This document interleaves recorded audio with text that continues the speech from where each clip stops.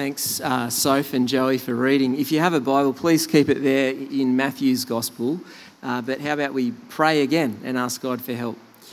Lord, your word, the Bible, is yours, and so we need your help to understand it. Please, Lord, challenge and encourage and comfort where that is needed.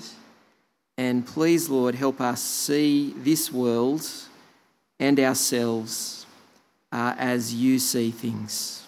And we pray this in Jesus' name. Amen. I've been speaking to a few of you, and I don't know that any of you would call yourself Taylor Swift fans or Swifties, the people who hand out the friendship bracelets at her concerts. And if you, for some reason you have no idea who Taylor Swift is, people are flocking to see her in Sydney this weekend and Melbourne last weekend. And without really trying to discover anything about Taylor Swift, I know that this week just gone, she visited the Sydney Zoo, that she's been staying in Sydney's Crown Towers, and apparently she had her private jet flown back to the US to pick up her NFL star boyfriend that he might fly down under and visit her while she's on tour here in Australia. Taylor Swift and that whole brand is a big deal. It's remarkable how devoted some of her fans really are.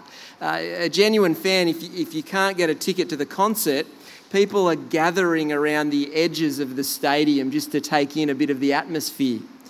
Someone was saying that within her song lyrics, there's even code for the super devoted fan to decipher. Not sure if that's true, but if so, that is next level, isn't it? And while some might argue that many regional Queenslanders are so laid back, we're not particularly devoted to anything, this afternoon, as we continue in Matthew's Gospel, the question isn't around our devotion to Taylor Swift, obviously, but as we begin to consider the importance of the Lord Jesus' death, our text helps us to reflect on that question: how devoted to Jesus are you? How devoted to Jesus are you? Are we? Or more specifically, how important is the death of Jesus? J.C. Ryle, an old English bishop, he said, "We can never attach too much importance to the atoning death of Christ. It's the leading fact in the Word of God on which the eyes of our souls ought to be ever fixed." As we kind of enter this last section of Matthew's Gospel, Jesus having been talking about his second coming, that day of judgment, the great day of accountability when he will return in glory, with the application, be ready, we now shift to a narrative section of Matthew's Gospel. The transition is verse 1 and 2. Just look at verse 1 if your Bible's there. It says, "When Jesus had finished saying all these things, he said to his disciples." Whenever we read that phrase in Matthew's Gospel, it marks a transition. There's 5 big sections in Matthew, and this is the beginning of the last one. Look at verse 2. He said to his disciples, "As you know, the Passover is 2 days away, and the Son of Man will be handed over to be crucified." If you've been reading Matthew's Gospel lately, you may know this is actually the 4th time in Matthew's Gospel that Jesus has predicted his death. When he dies, it doesn't come as a surprise. It was the plan from the beginning. It's a huge contrast though, isn't it? Jesus will come in judgment. We've been looking at this for 4 weeks if you've been coming along the last month. But here with the Passover, judgment will be on him.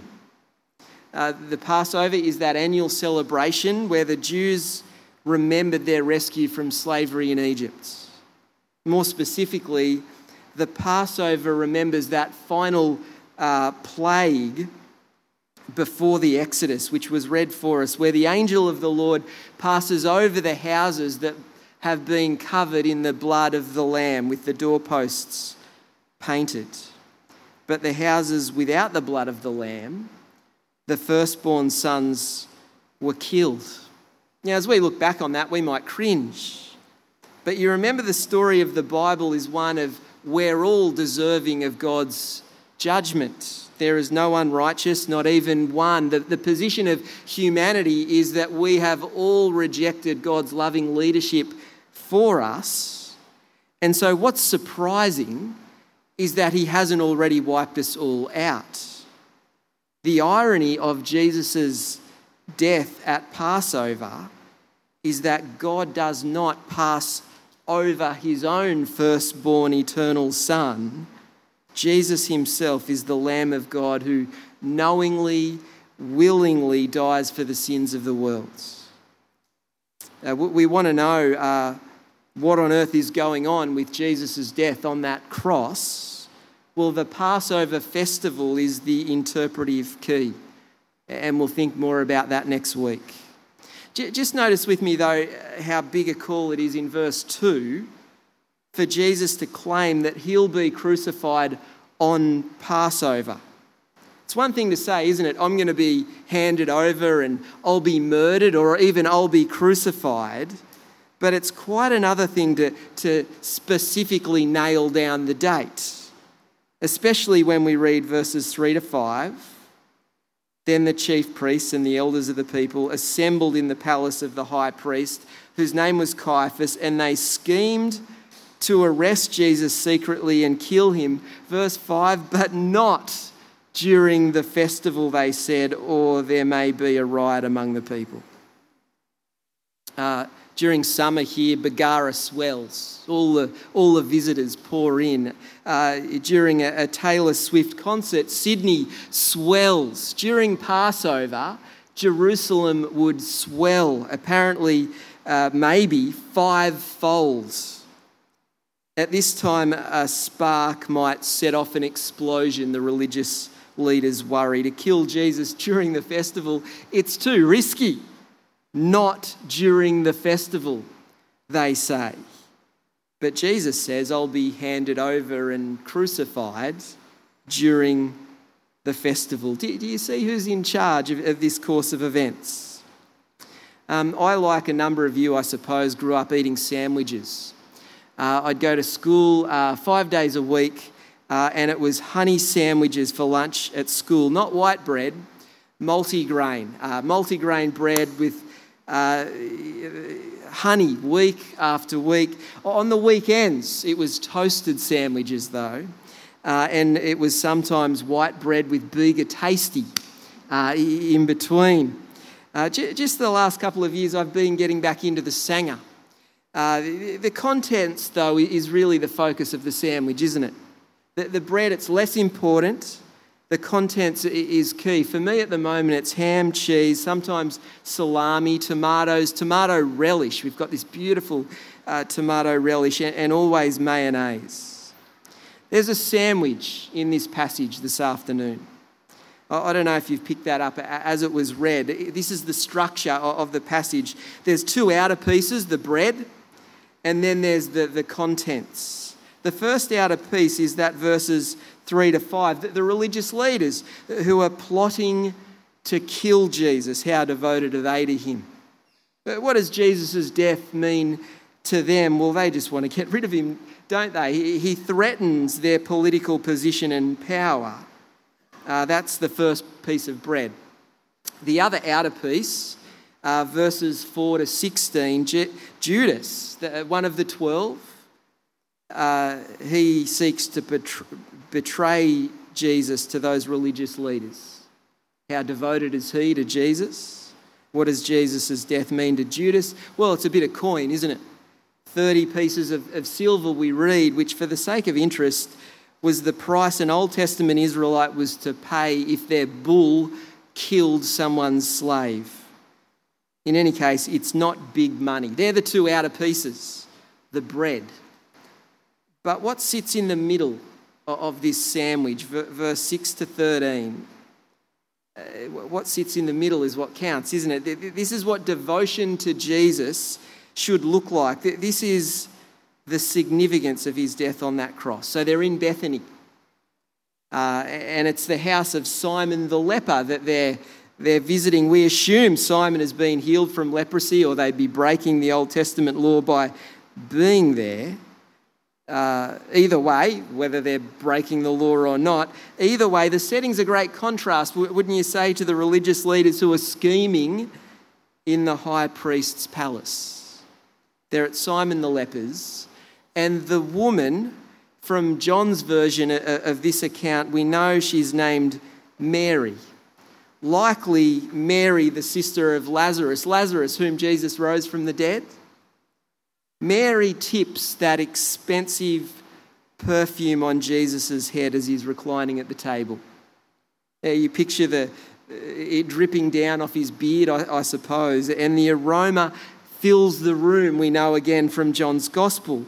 And in John's version of this account, we're told the perfume is worth a year's wages. It's a lot of money to just pour out in one go, isn't it? In their culture, if a guest came around for a meal, oil would be provided to be put on their head. But as Morris, a Bible commentator, says that the use of costly perfume rather than cheap oil that would be commonly used is a mark of devotion. Mary isn't treating Jesus as though he's a casual guest. Kings were anointed with oil. Messiah means anointed one. Maybe she's expressing her devotion, her conviction that Jesus is the long-awaited king, that Jesus is her king. Whatever's going on for Mary in this moment, verses 8 and 9 are striking, aren't they? The disciples question, why the waste? What a waste. All that money just poured out like that. We could have flogged it off and used the money to care for the poor.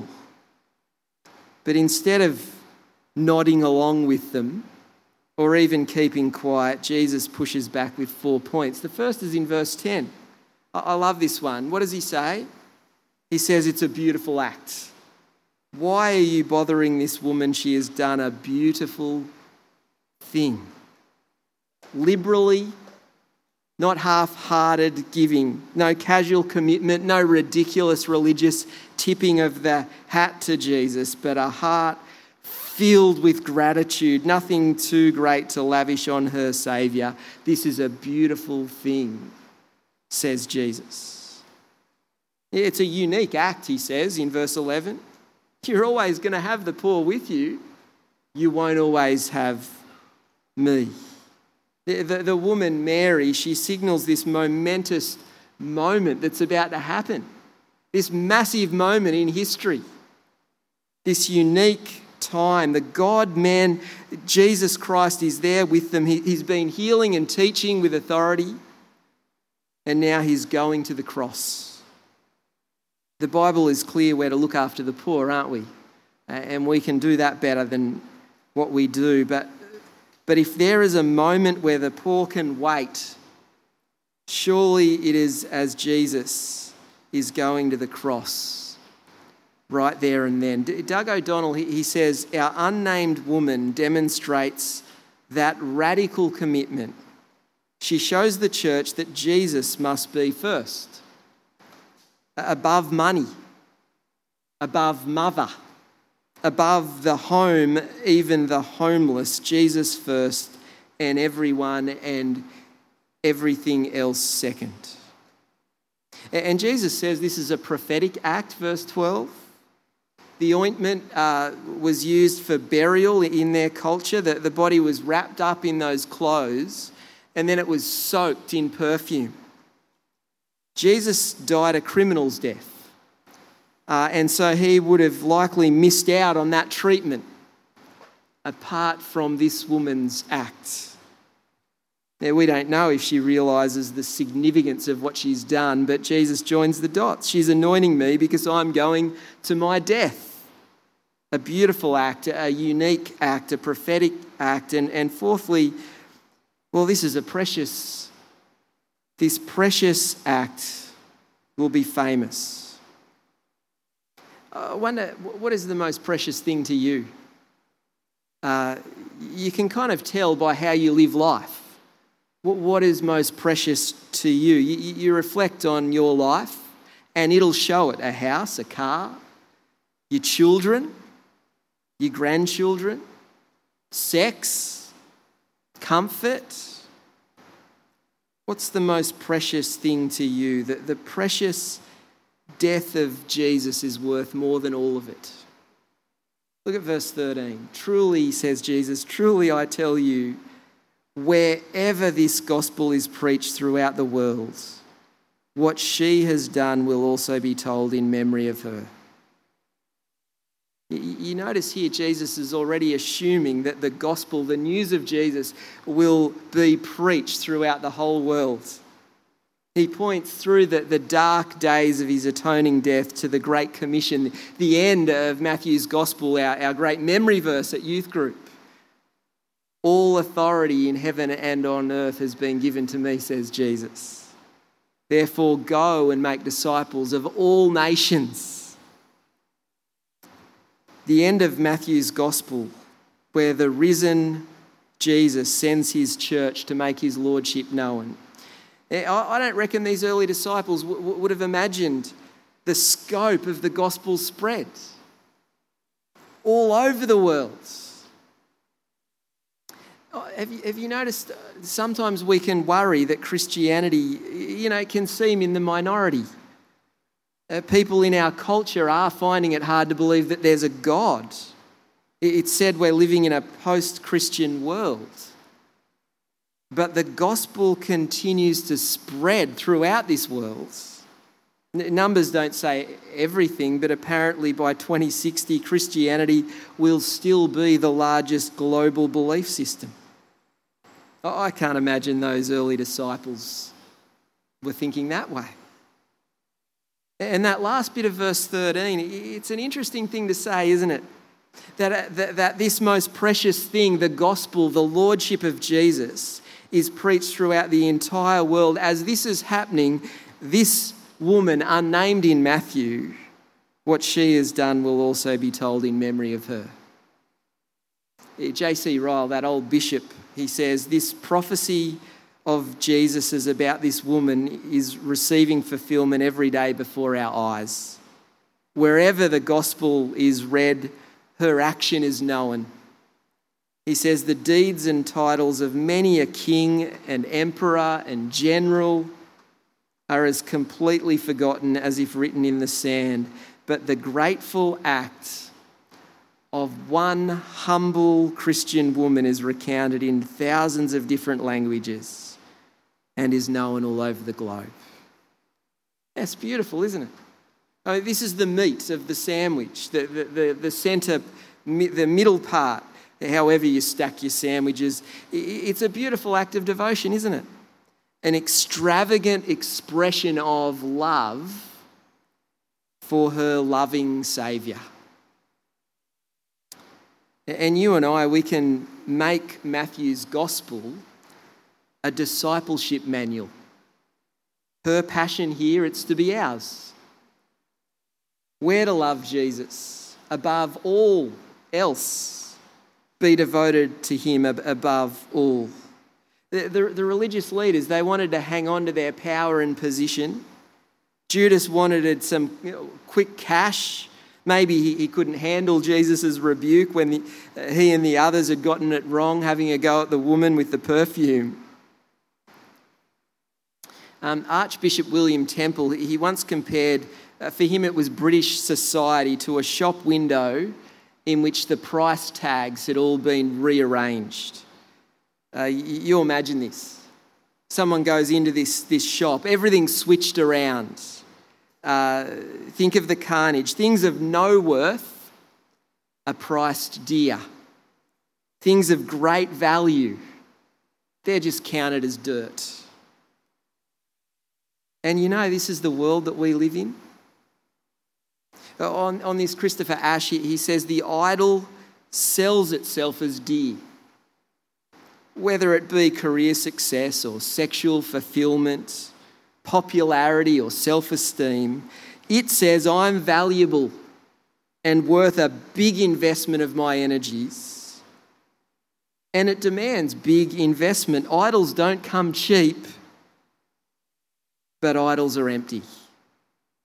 He continues, if I bow down to emptiness, then I myself become empty. The worship of idols is the most successful form of weight loss in the world. I worship until I just fade away. I may be physically obese while being spiritually weightless. Now, this is the bread of the sandwich, isn't it? Those religious leaders. It's Judas too, bowing down to money and power, position, bowing down to that which is empty. The regional Queenslander bowing down for comfort and ease and easygoing life. If I bow down to emptiness, then I myself will become empty. So you ask, have you been bowing down to emptiness? Maybe in some way or another you've been dabbling there. What's most precious to you? What's most precious to you? Regional Queenslanders, yeah, laid back, but I'm not devoted to so much. Well, the disciple of Jesus, our devotion is to him, to the King who came to die at Passover, the atoning sacrifice for our sins, the Lamb of God who takes away the sin of the world, a God who so loved us that instead of wiping us out way back when, instead he was prepared to die the death we deserve in our place. So you go home and you think, you write this down, well, how devoted am I to Jesus? How we live is the indicator. As we continue looking at what's known as this passion narrative, someone said that Matthew's gospel is a long introduction and then the passion narrative. As we look at this over the coming weeks, I hope that we will see that Jesus' death, the cross of Christ, is worth centering absolutely everything around. Why don't we pray for God's help with that? Heavenly Father, we just pause now and we want to recognise that we are a people who do have a tendency to bow down to emptiness. That we live in a world where the price tags are mismatched, mixed around, and that we can put great value on things that are of very little value. Lord, forgive us for this, we pray. And we pray that you would help us see the wonder of our Saviour. Lord God, help us be like that unnamed woman in Matthew's Gospel, Mary.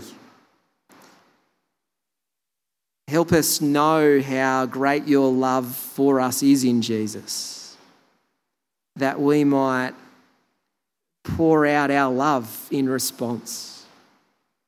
Help us know your love so that we might respond in love. And Lord, help us live lives devoted to you.